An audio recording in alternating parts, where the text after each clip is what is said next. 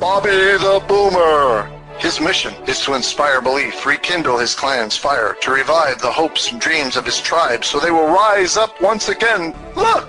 Up in the sky! It's a bird! It's a plane! Nope! It's Bobby the Boomer! Bobby the Boomer!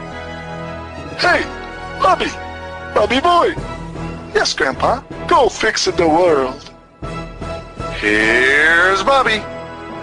Well, hello, this is Bobby the Baby Boomer's buddy, coming to you today on another episode of Bobby the Boomer Show. Hey, how you doing today? This is Friday as I'm making this, and I was going to do something different. Found a nice parking lot that I liked, that I've been going to stopping, and didn't have all the road noise and stuff, but when I parked at my nice little spot today, they was cutting some tree down with a chainsaw and weed a-whacking and just making all sorts of noise, more than if I just did my road trip.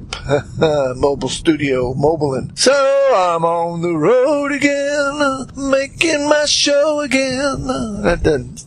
Anyway, but in today's episode, the last episode was Missed It By That Much. And wouldn't you know it, baby boomers, I missed the very most important, best, positive part of the story that I was telling. I know I was kind of on a little rant, maybe re-looping or redoing that wrong that was done me. So I'm going to come back and instead of missing it by that much, I'm going to hit that target. I know last episode I said it was short and sweet and incomplete. Well, we're going to complete Missed It By That Much today with the episode Missed It By That Much Part 2. What happened?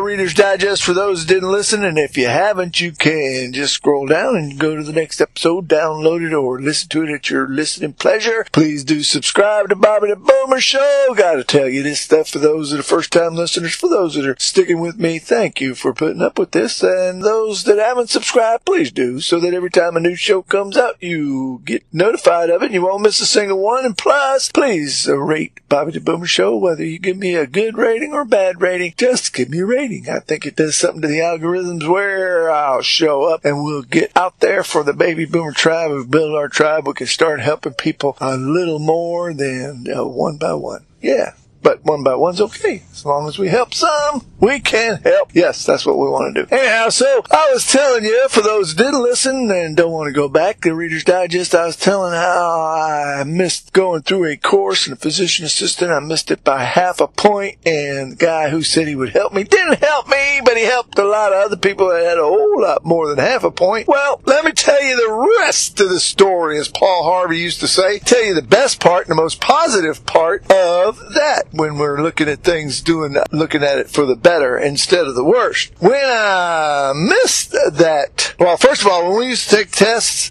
I was talking about he was anatomy physiology professor. That's the test or the course that I missed by half a point to get the requirements. Well, he used to give these 5-part tests. And if you missed one of the 5 parts, you missed the whole question. You didn't get 4/5 of a point. You got no points if you missed 1/5 of the question. But the thing about that was, even though I was having a hard time with anatomy and physiology, he would give these tests about trauma, and if the knife went in through the 5th rib, or you got hit in the head and the occipital lobe, yeah, those words all run together when you're saying them fast. Anyhow, he would ask questions like what other organs are affected, or what would be affected, and stuff like that. The thing I think that ticked him off, the professor, the anatomy and physiology guy, ticked him off because he'd ask those 5-part questions, and most of the time it was questions about trauma and emergency stuff. He'd ask all these trauma questions, and I didn't, not 100% of the time, but most of the time in all of those tests with the 5-point questions, I'd get them right. And he even mentioned when we were tutoring stuff, when we had discussed all this stuff, he said, you know what really makes me mad? And I said, what's that, sir? He said, you really aren't doing well, and you're trying, I get that, but when you get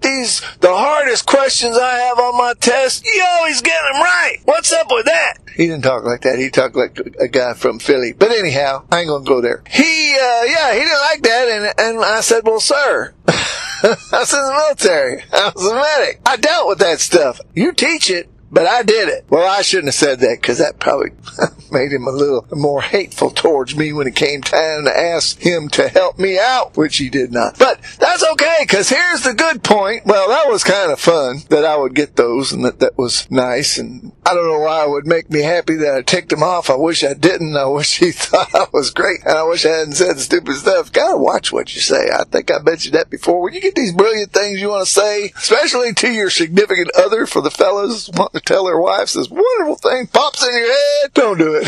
Yep, just don't do it. That was in my Don't Do It episode. You go back to that, please, if you wish. Anyhow, the good things, though, is when I had to go back to the next class, I had to sign, go back, because I had to start over again with the anatomy and physiology, so I had to take some other courses to fill in, but I had to go back. So, but going back, when I did that, they made a change with the class that I went back to from the classes from then on, because they used to do it 2 full years in a row. You just go 2 years straight out of school. And when I switched classes or traded or changed over to the next class, they decided that they were going to have the summers off because they weren't doing that before. And so they decided to have the summers off. Well, the good news and the positive part of that story is when they decided to have the summers off, that gave me the opportunity to go up to my mom's for almost the whole summer. And I had mentioned before, when I was coming up as a kid, I wasn't getting along real good with my mom. At least I thought so. In my head, I had some things go on. Won't even mention the issues, because those are all issues under the bridge. And the good news is, when I had that, went from one class to the other class that didn't go all year round, had that summer, I had the whole summer to be with my mom and to make amends.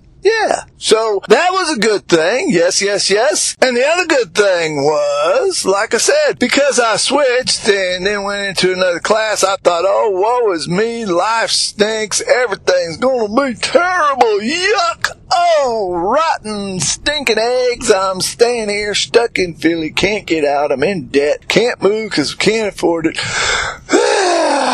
Well, the other thing that was really good that I had mentioned in previous episodes was I thought I was stuck because the switch classes didn't make it by half a point. I had to repeat classes and blah, blah, blah. I had to go back part-time. It was going to take longer. And then I felt like, well, didn't finish the school. So here I be, stuck in Philadelphia, owing tons of money, can't afford to move.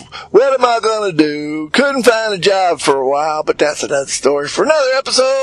Anyhow, but I thought, oh, Lord, why am I stuck here? Well, as it turned out, my daughter, my youngest, had some issues. She had to have major heart surgery, and if all that hadn't transpired before, we wouldn't have been where we were when we were there to have her get the help and the things that she needed so she could be as healthy and strong as she is today. Yeah. So, there you have it. I think I didn't miss it by that much. I think I got most of it in there. I'll probably have some more things to talk about. I always have something to talk about. I'm looking right now at some beautiful mountains. It's not raining today in Chattanooga, Tennessee. I hope it's a beautiful day wherever you are, whatever time it is, and I do hope you have a wonderful day, afternoon, evening, whatever day, whatever time it is that you're listening to this. And that's what I have for you today. And I hope you do come back for the next episode of Bobby the Boomer Show. And until then, I'll just say goodbye